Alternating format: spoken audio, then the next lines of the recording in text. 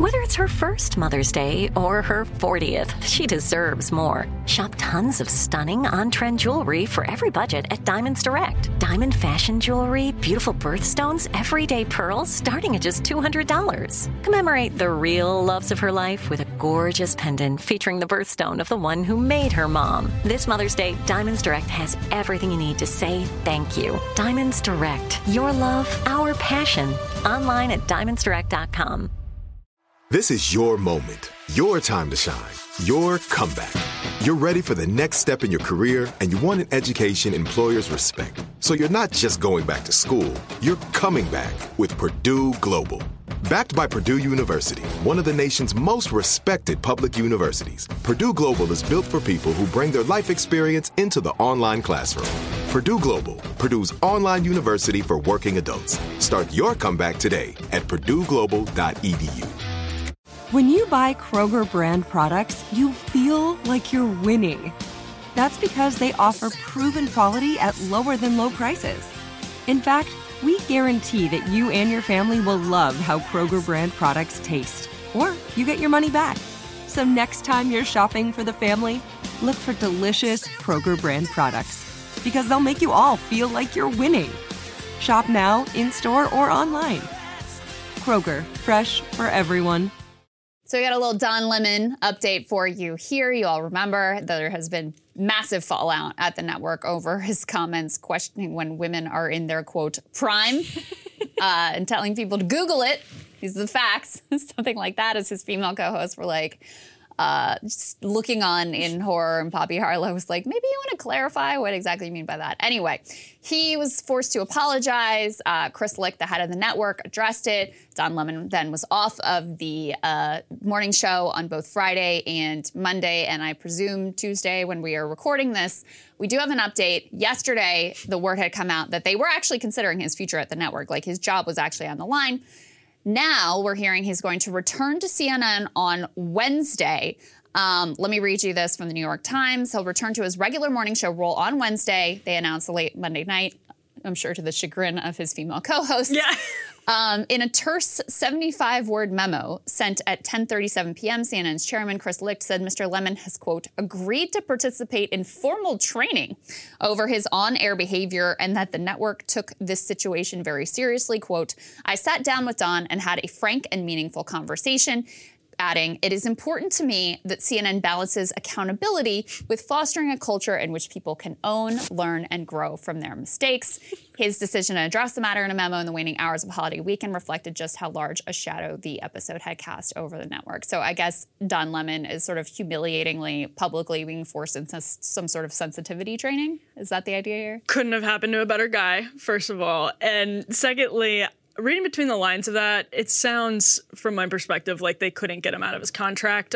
Those contract negotiations are really difficult, and especially when you have somebody as high profile and wealthy and powerful as Don Lemon, even against an entity as powerful as CNN, it can be really difficult. I would assume, and we talked about this yesterday, Crystal, that this was almost an opportunity, an exciting opportunity for Chris Licht to purge Lemon from the ranks of CNN, where he's sowing a lot of dissent. You can see that in the tabloid leaks. He doesn't get along with his co-hosts. His show is rated really poorly, and that's not just because of his co-hosts. Obviously, he plays a role in that. And he's totally out of step with the Licht brand. He's very much a holdover from the Zucker era of CNN that Licht is just desperately, furiously trying to scrub from CNN's new brand. So especially when you cross a line on sort of like a sexual human resources question, you'd think that they would be able to get him out of his contract. Maybe they want to keep Don Lemon. Is there a good argument for them keeping Don Lemon from a business perspective?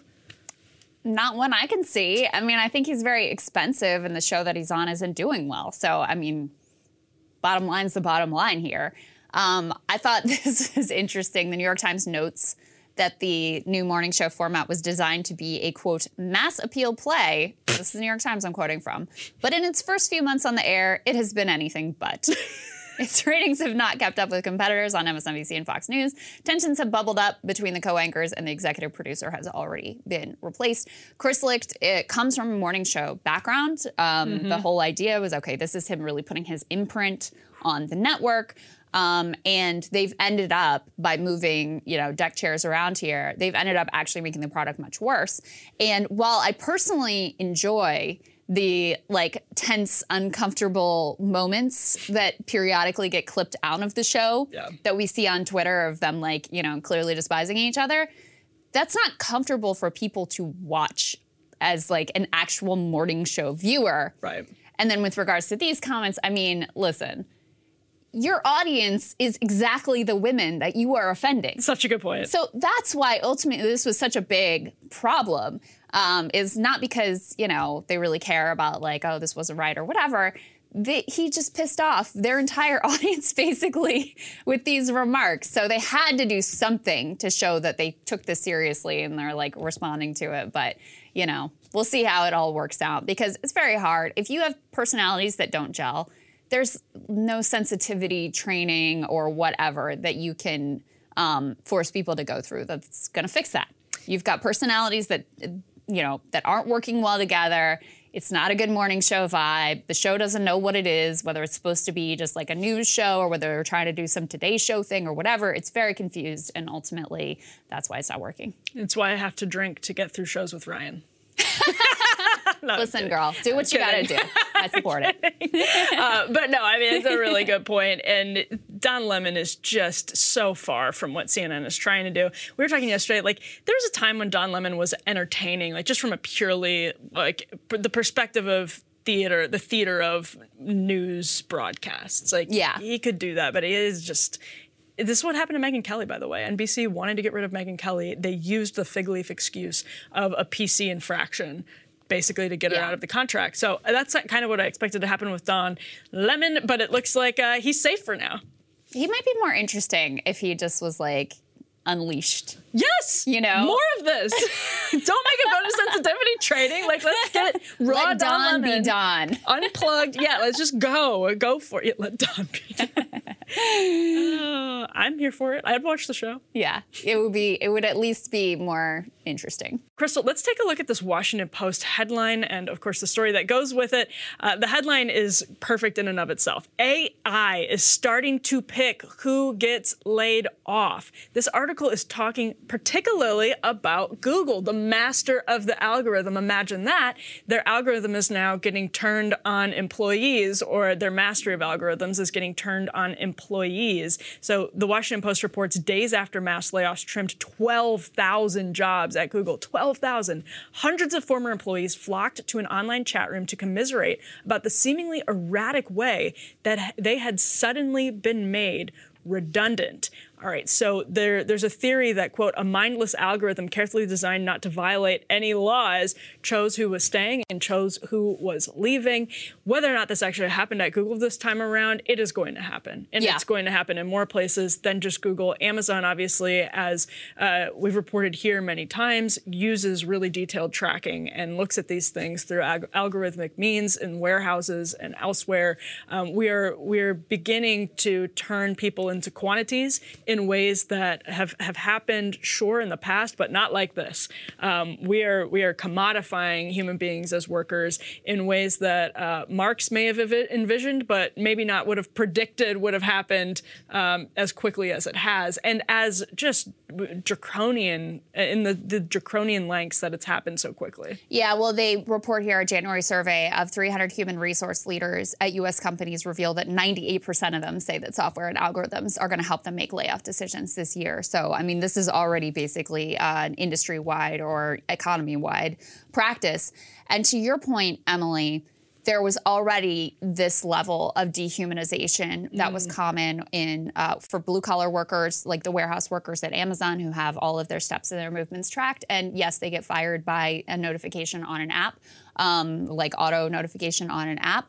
And service workers also treated with that level of dehumanization. Well, that's now spreading. It's not just service workers and blue-collar workers. It's now white-collar tech workers as well who receive this type of really distant, robotic treatment where they are just another number, another quantity, another line on a balance sheet. So, I think this is, it's not the future. It's already basically here.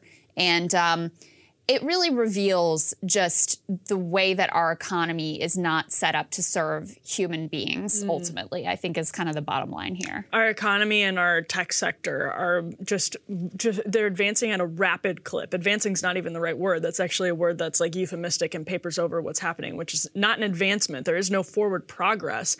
It may be new technology, but it's taking us backwards. And that's why it's important for politicians, especially ascendant politicians, who want to, make a populist splash, to look at laws that are already on the books that came out of an era of the Industrial Revolution when people were being commodified in new ways.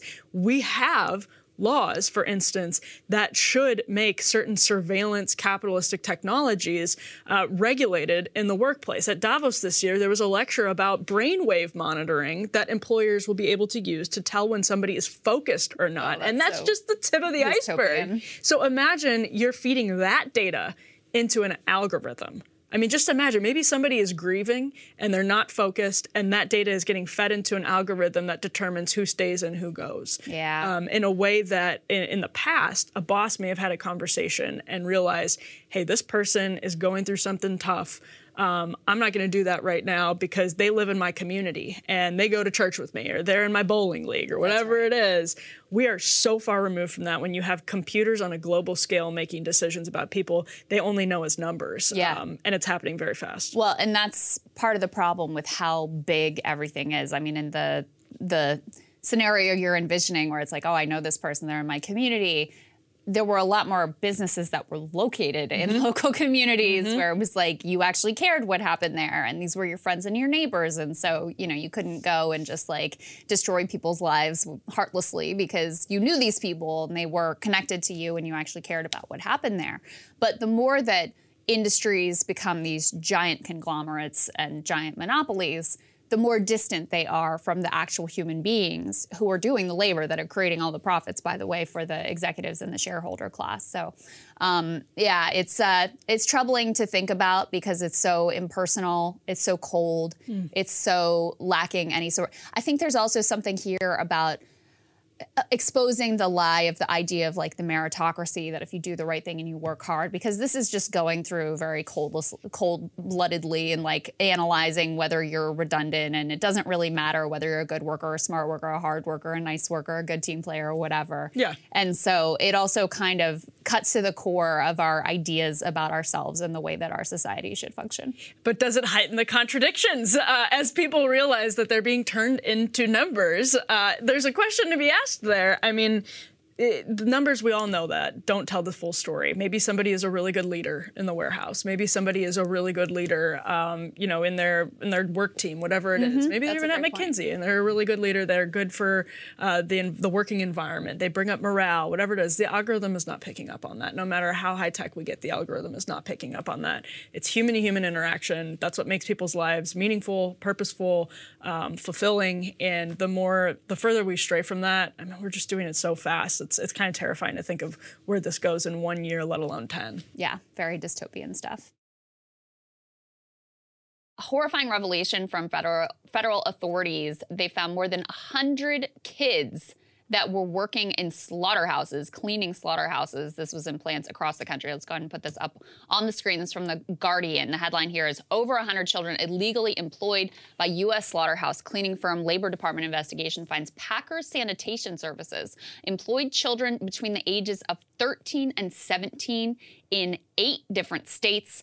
Some of the details here are truly horrifying. So they found kids were working with hazardous chemicals.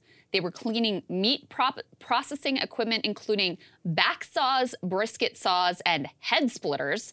At least 3 minors suffered injuries while working for this company. And this is not some little side organization. This is one of the country's largest food safety sanitation service providers. They were working at plants owned by Cargill, Tyson Food, JBS, which is a gigantic meat processing company. They were the largest company that they had the most number of kids that were working in their plants, but Gibbon Packing, Greater Omaha Packing, Maple Leaf Farms, Turkey Valley Farms, George's Inc., Tyson Food, among others. So a horrifying discovery here. And part of what they say, Emily, is, some of these kids, they were working like the middle of the night while these meat packing plants are closed. And so they're falling asleep in school. Some of them suffered chemical burns. Just unbelievable that this is going on in America right now.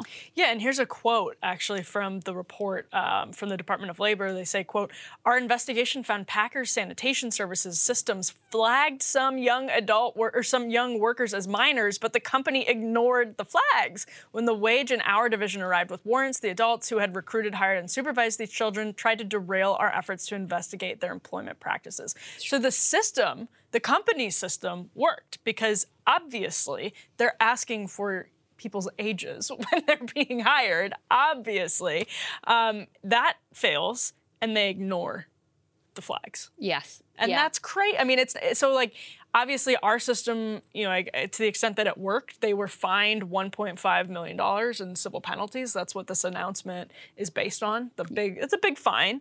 Not huge for a company of that size at all. Right. But it's amazing because the Department of Labor describes this as a, quote, systemic violation. It's across 8 different states, lots of different kids involved, but you can see when you really zero down that their investigation found that they were flagged as children. Yeah, and the company just didn't care. I mean, there's a couple things that could be relevant in this situation. I mean, one thing is the rise of contractors to do work within companies. And what happens is, the big company, let's say Tyson Food, they put a lot of pressure on these subcontractors in order to come in with the lowest price. Right. And then it allows them to kind of keep their hands clean from having to do like the horrifying child labor recruitment. And the lowest possible, the lowest bidder ends up getting the gig, and they engage in all of these flagrant labor law violations, and it sort of protects the bigger company from dealing with any of the charges. Who knows if Tyson Foods or these other giant corporations had any inkling of what was going on with the sanitation company? It's certainly possible that they did. So that's one piece of this. The other piece that I think is relevant here is we're in a situation where people are not doing well economically because wages are still low and inflation is still high, but the unemployment rate is very low. And so a lot of companies are struggling, at least at the wages they want to pay, to get workers in. So guess what? You have unscrupulous, I would say evil actors like this company who, in order to get around that, what do? They push for, it may be undocumented immigrants, it may be children, who are under the legal age where they could work in an environment like this. And in fact, there is a trend across the country right now in a number of different legislatures to loosen up the rules regarding child labor law. Iowa is probably the most egregious example. Their Republican legislators introduced a bill in January that would expand the types of work 14 and 15-year-olds could do as part of, quote, approved training programs. They would extend allowable work hours and, wait for it, exempt employers from liability if these kids are sickened, injured, or killed on the job. That's nice. Yeah, so not only are we going to make more kids available to put into the workforce and extend the amount of hours that they can work, if they get hurt or sickened or killed on the job, we're going to make sure that the companies bear no cost of that. Amazing. Unbelievable, right? And to your point, actually, this is another thing to think about. Like this is going to happen more and more and more because I'm actually sort of tempted by the libertarian argument that some child labor laws are too far, that they prevent young kids from being able to start saving for college, which is insanely expensive, et cetera, et cetera. But that aside, these questions, we are going to see them pop up more and more because we have a completely broken immigration system, because we have so many people sitting on the sidelines of our workforce and totally overeducated people who they were sold a false bill of goods about their college educations. They're now looking for good jobs because they paid tens of thousands of dollars to go to college. They want to be working in a job that matches their degree so that the money wasn't a waste. And they're looking for jobs, and in their absence, as they're waiting for our workforce to match their skill sets, well, who can we bring in? the local children who can clean the meatpacking factory from 5 to 11 p.m. after school. Yes, who can we abuse and exploit within the system is basically what's going on. Yeah. So a horrifying revelation, but it's important to know that these sorts of things are happening in America every single day.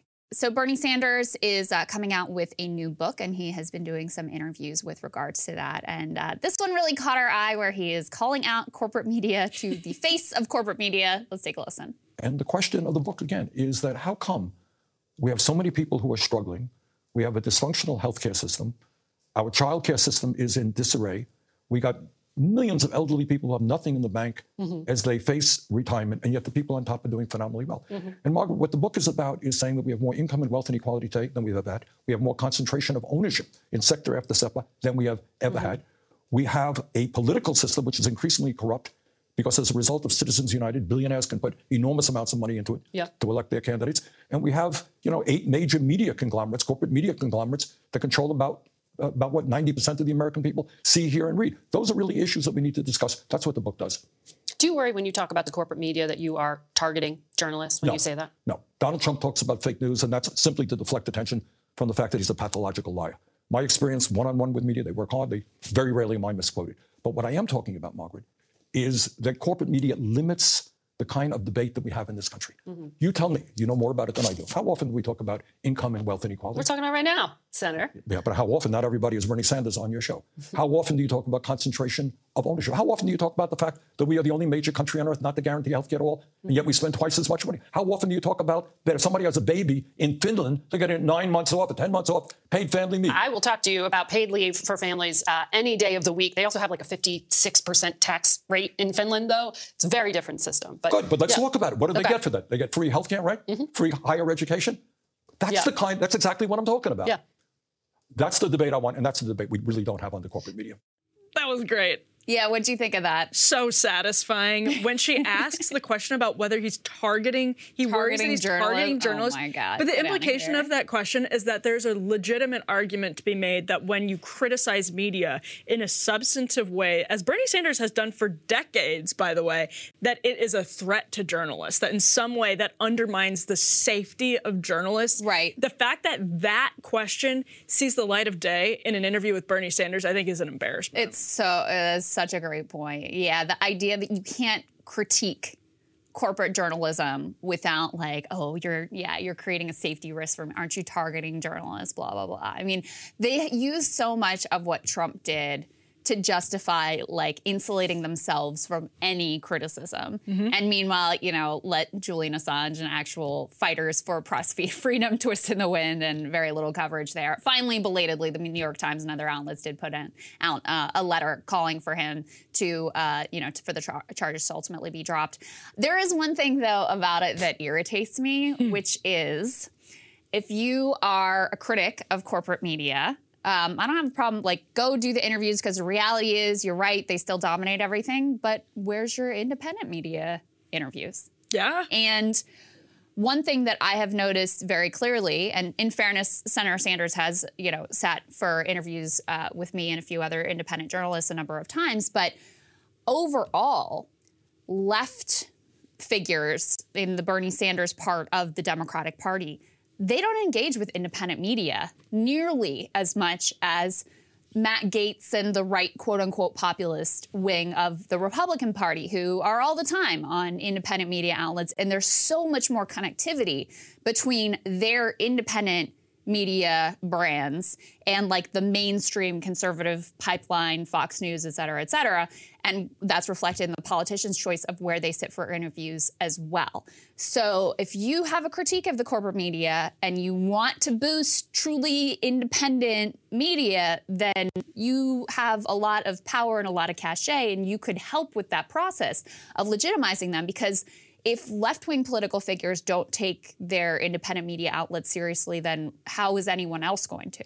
No, it's such an important point, and it reminds me of a problem that also exists on the right. In one sense, until the populist movement on the left that Bernie Sanders himself helped catalyze, until that really took off, I don't think the left had the ability or even the need. I think it had the need, but people didn't recognize the need for alternative left media. Yeah. Because on the cultural issues, you got a lot of that from the corporate press, not on the economic issues, as Bernie Sanders just talked about. Yeah, but on the right, it's the same thing with like the Trump White House whining every single day about the fake news media and then giving all of their scoops to the New York Times or to Politico or to the Washington Post and leaking only to them.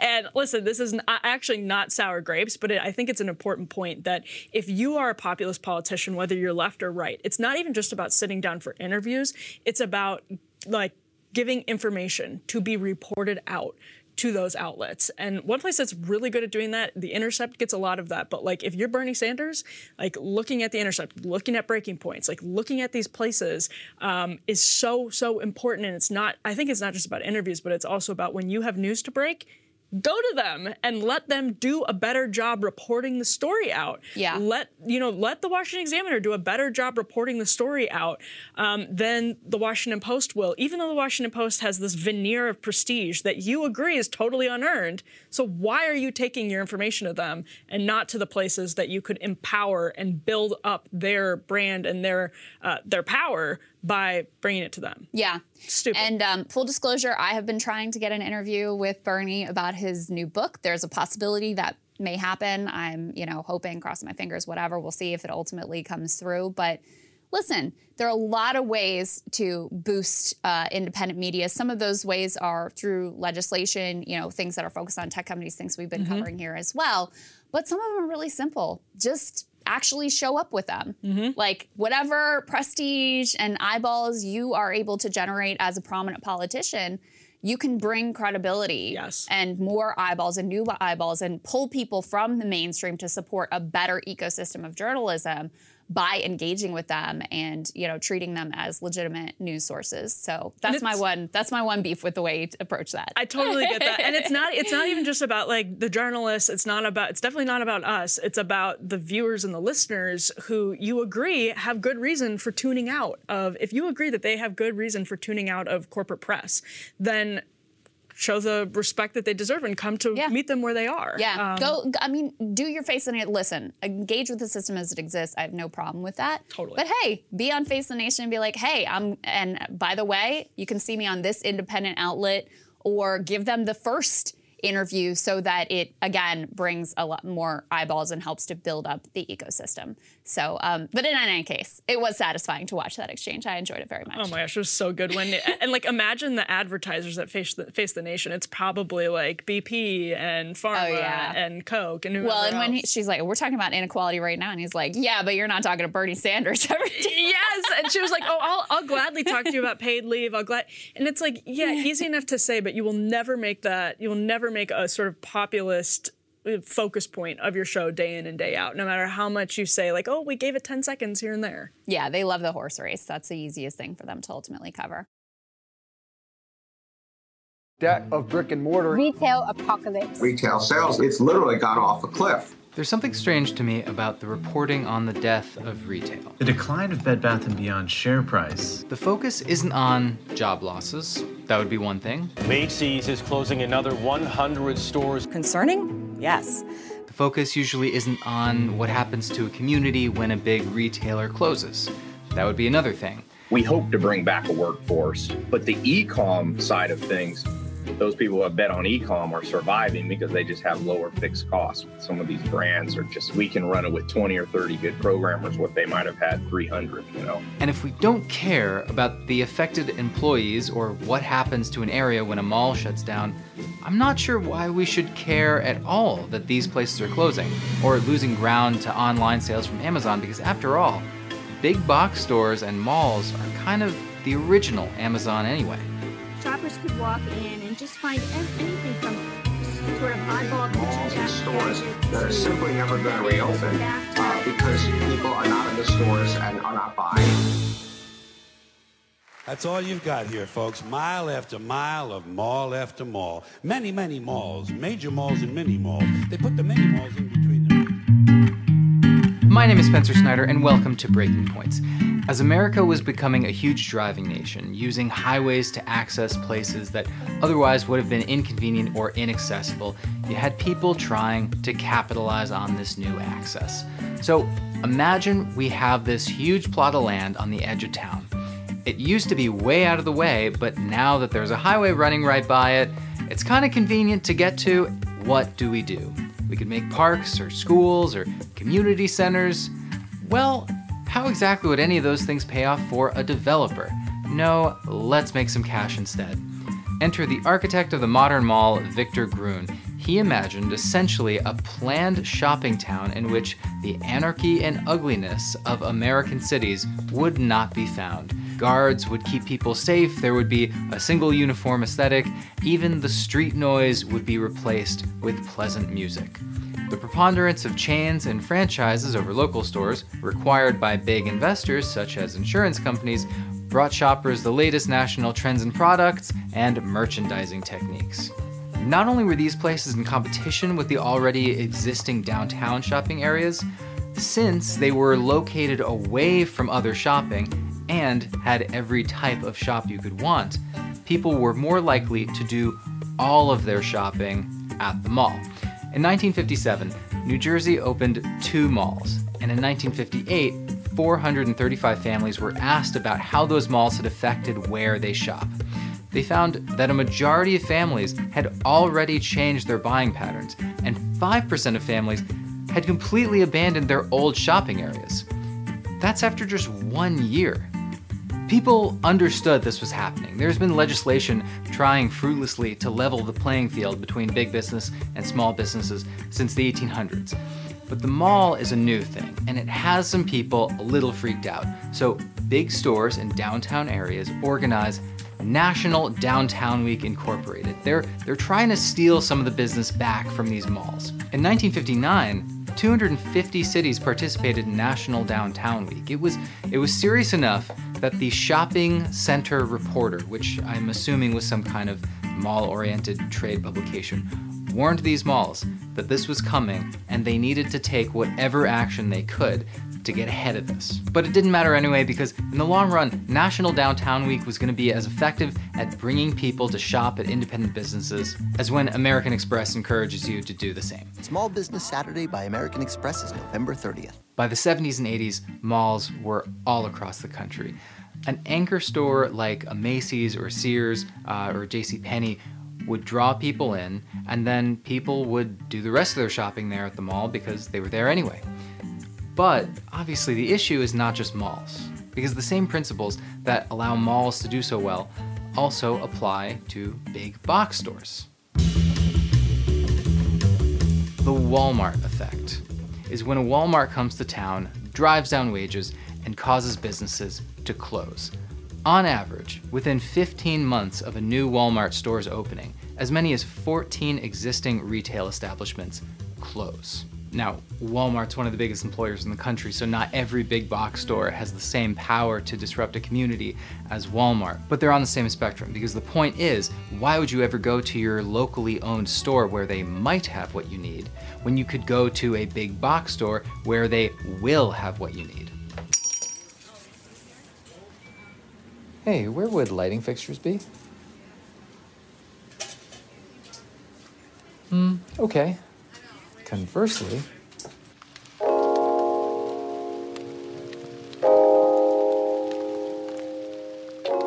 I think the country has become so conditioned to the convenience of the giant shopping center that it's become an object of nostalgia and mourning.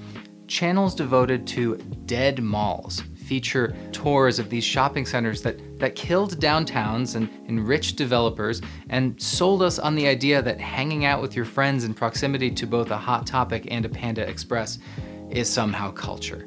But the culture and the community thing with regard to the mall is completely immaterial anyway. It was always about offering shopping that was so convenient and so cheap that it just couldn't be refused, even if you'd like to. And for half a century, that was malls and big box stores. But the way the highway made it more possible for a mall to monopolize regional shopping, the internet makes it possible for Amazon to monopolize shopping in general. Amazon makes up 38% of online retail. In second place is Walmart with only 6%. Amazon is doing exactly what malls were doing 60 years ago by creating a cheap, one-stop shopping center. But what is especially scary, Amazon is so massive and monopolistic, they don't simply put smaller businesses out of service, Amazon absorbs them. 60% of the sales on Amazon are actually small businesses. Many small businesses find it impossible to go without using Amazon's platform, and occasionally, because Amazon has a hand in manufacturing as well, a small business will find that their biggest selling item is now an Amazon Basic, killing off their own sales. After all, Amazon refers to the small businesses that use them as internal competitors. And for the dead malls that Amazon no doubt had a hand in closing, Amazon is buying them too and turning them into fulfillment centers. But for all the cooing about small businesses being the backbone of the country, we've never actually cared. To observe this, all you need to do is compare how many headlines there are about small businesses getting iced out because of rent, to how many headlines there are about big box stores losing ground in the e-commerce game. The idea of having a little shop and employing your kids and being self-sufficient is a great story, but being satisfied and content is mutually opposed to the infinite growth that big businesses are absolutely committed to. So the decline of mom and pop shops doesn't get headlines because they were never the point. They were just the pretty image on the packaging of America. And for that matter, the impact on workers when big retailers come into town and then leave town, that doesn't get much attention because they're not the point either. I think the real reason the closing of retail gets attention is that some people are truly surprised that the unprecedented concentration of retail that we saw in the 20th century is beginning to collapse under the weight of the unprecedented concentration of retail in the 21st century. But that will do it for me. I'm Spencer Snyder. If you found this video interesting, make sure you are subscribed to Breaking Points. You can also check out my YouTube channel where I talk all about media and politics and some other interesting things. Link in the description. Liking and sharing always helps. Thank you to Breaking Points. Thank you so much for watching, and I will see you in the next one. Pete Buttigieg just can't catch a break. He was walking around here in DC. A reporter at my old employer, the Daily Caller, happened to notice him and said, hey, maybe I'm gonna do my job what the mainstream media is doing. I'll just be like, when are you gonna go to East Palestine, Ohio? He didn't take it so well. In fact, so badly, he took a picture of her in a form of intimidation for having the gall just to ask him a question and kept saying he was on personal time. Hi, how are you? Good. Jenny Terr with the Daily Caller News Foundation. What do you have to say to the folks in Ohio, East Palestine, who are suffering right now?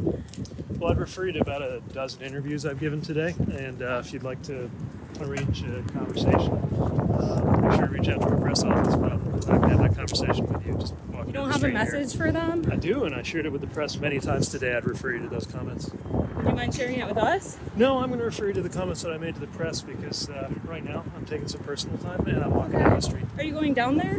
What's that? Are you going down there at all? Yeah, I am. When are you going? I'll share that when I'm ready. Okay, thank you. Can I get a photo of you?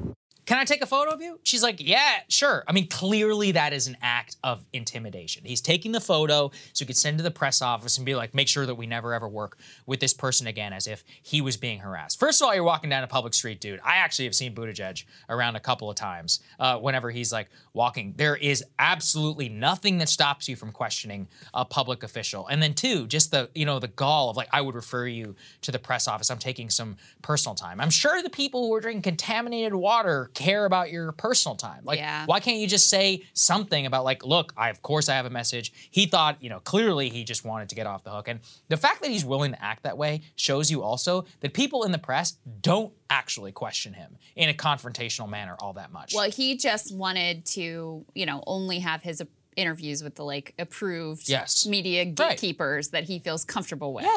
And so, and her questions were not, I mean, look, Daily Caller's a right-wing outfit, but her questions were she didn't do anything wrong. Fair. And like not hostile or aggressive. They should be easy questions for him. Like, hey, when are you going? Why haven't you gone yet? Like, he should have already been there, and then none of this would be an issue for him. But, you know, since he popped on the national scene, he's had this sort of like Cinderella run, you know, and the media loved him, and he was the future of the Democratic Party, and oh my goodness, he was like this boy wonder figure that elites in the donor club, like, they all just loved him. He hasn't really had this kind of actual scrutiny, and not only from Republicans. There have been a number of Democrats, from left-wing Democrats like Ilhan Omar to Joe Manchin, who were saying, dude, you know, you need to step up and you need to actually do something about this. So he really hasn't faced this before. And I think he can just see in real time his like political hopes and aspirations sort of withering on the vine. Whereas we covered, you know, there's some speculation maybe Biden won't run this time, which I am doubtful of, but you never know. If that had come to pass, that sort of speculation just a month ago, it would have been, oh, Pete will be the, you know, heir apparent. They're going to do everything they can. That's a much different calculus at this point. No. It's when he actually has been put in a position where he has power, where he needs to act, where he needs to do a job that is actually critical to people. No interest, no ability, just total failure. It is funny that the two chosen successors to Biden, Buttigieg and Kamala, have both been public humiliations while in office. Look, vice president is the easiest job in the world. You don't have anything to do, and she's still somehow more hated than Joe Biden. And then number two is Buttigieg. Like, Buttigieg has humiliated himself on the national stage over and over and over again, showed a lack of being politically adept, but even more importantly, being a terrible manager, and then freaking out and being publicly entitled like this. Also, you know, flying private while the rest of us flights are literally getting canceled. So, look, I have no sympathy. I'm really enjoying kind of watching the political demise of him, but it's pathetic the way that he acts whenever he's just getting asked a very basic question. Yes, so, indeed. There you go. And Louis DeAngelis of Status Quo joins us now. Great to see you, Louis. Good to see you, man. Thanks for having me. So I understand you have some new reporting about the water tests which were conducted and which were used as the basis for telling residents it's all good, you can drink the water, there's going to be no problems. Tell us what you've learned.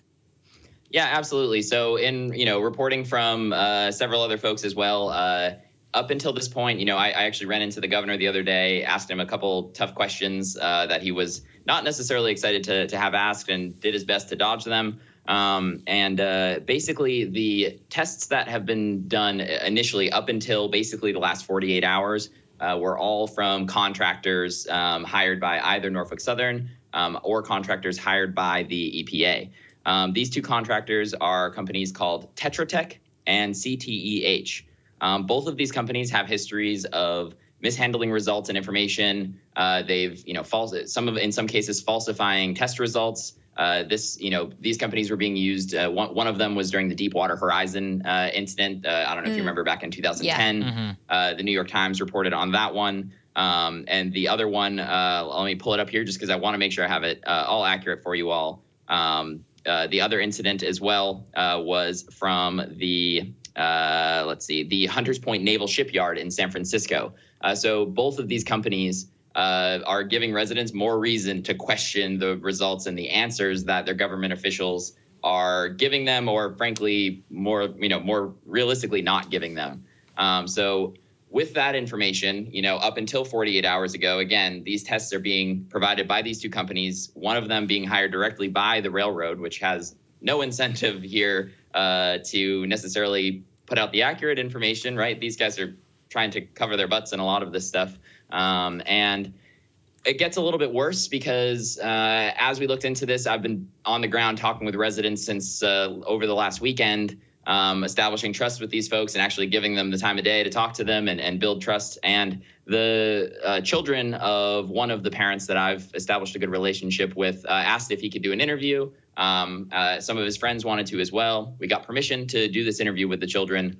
And one of the kids mentioned that the water fountains in their school, so not the part that you can go down and get a sip from, but the part that you can fill up your water bottle in, is actually open to use inside of their school.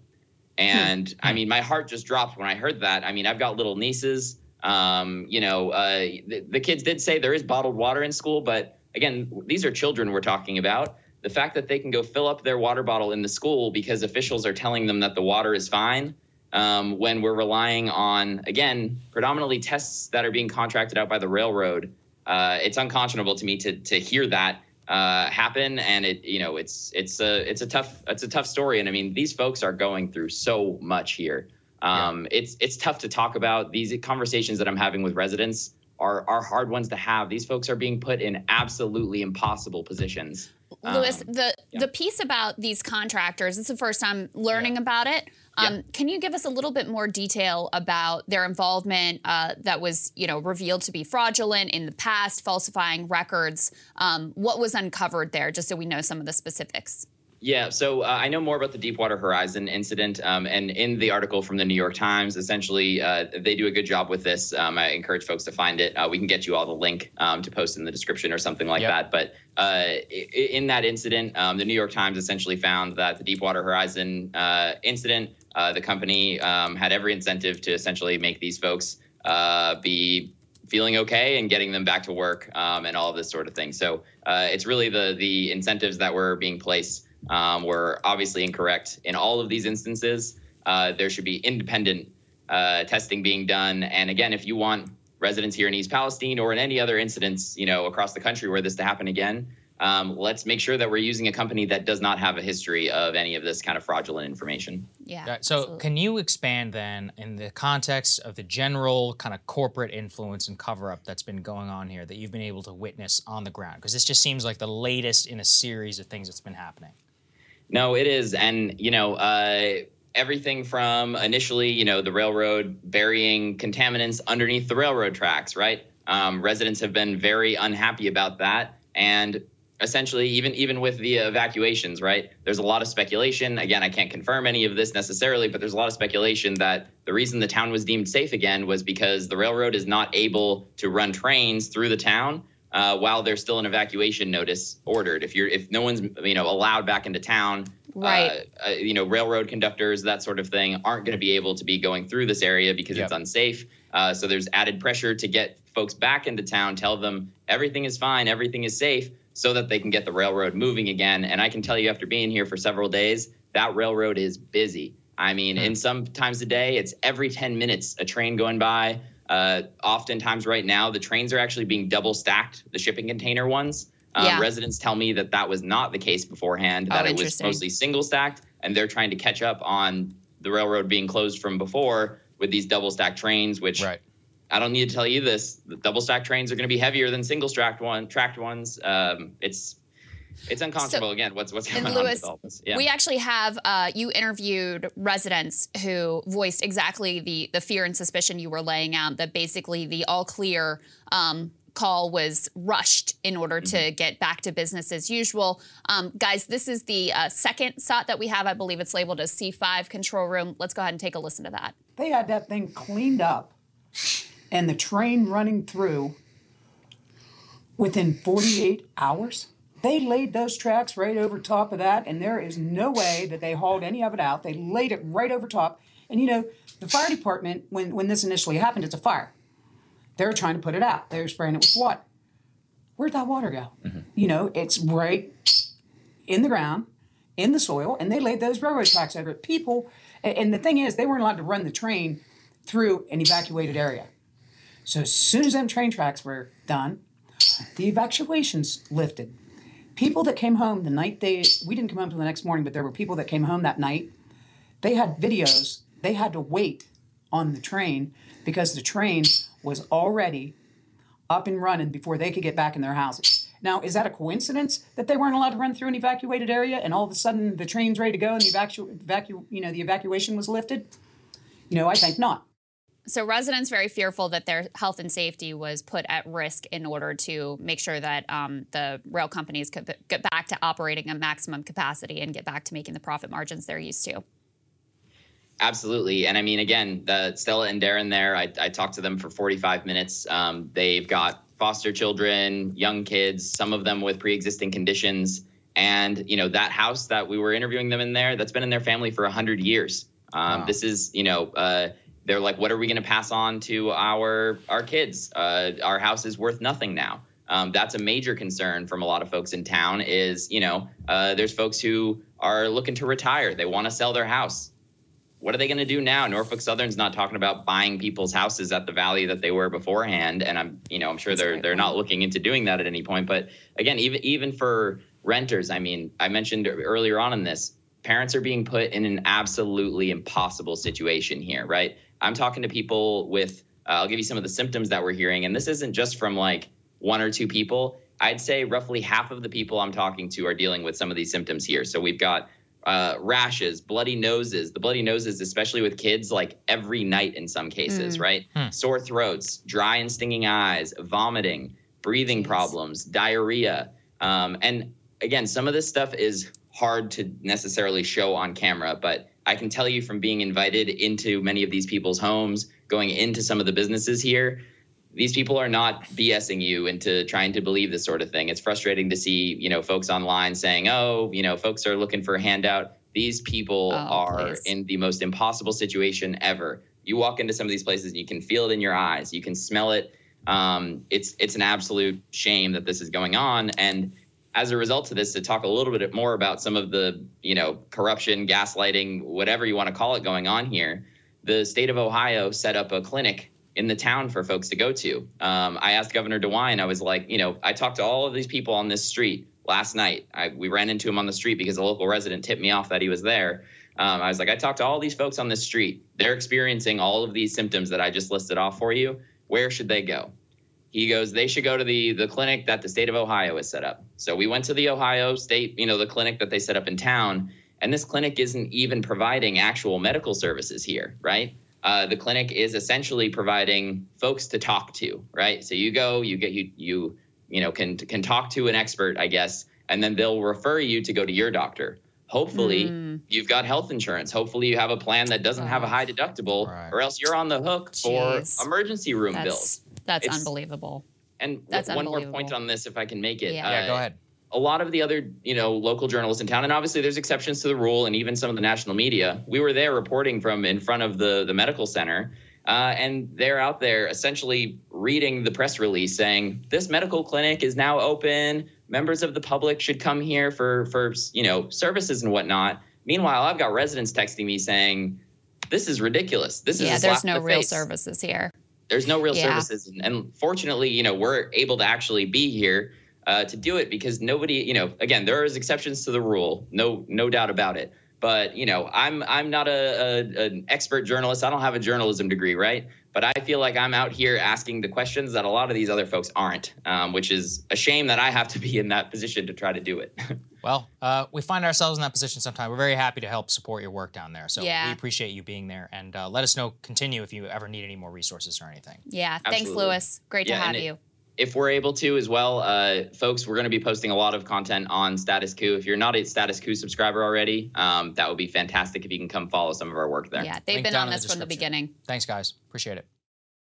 If a new house is on your wish list in the next 5 years, grow your savings faster and experience your dreams with an Ohio Homebuyer Plus account from Kemba Financial Credit Union. A savings account specifically designed to save for a new home where you can earn 7% APY, a $500 matching bonus, and a $1,500 mortgage closing cost credit. Learn more at Kemba.org. Offer expires March 31st, 2025. APY equals annual percentage yield. Restrictions apply. NMLS 292230. Equal housing lender. Federally insured by NCUA. Trinity School of Natural Health can help you be part of the fast-growing health and wellness industry. With an education that empowers communities, Trinity grads can change lives by applying natural health principles and techniques in holistic practices or stores selling nourishing health products. Offering 19 online programs that fit your busy schedule, you'll get training to help turn your passion into a career. Enroll today at trinityschool.org. That's trinityschool.org. This show is sponsored by BetterHelp. It's a simple truth. No matter who you are, mental health challenges can affect you, and how you manage them can make all the difference. That's why everyone should have access to mental health support that meets them where they are and helps them get through. BetterHelp provides online therapy on your schedule. It's flexible, simple to use, and more affordable than in-person therapy. Connect with a licensed therapist selected just for you. Learn more at BetterHelp.com. That's BetterHelp.com.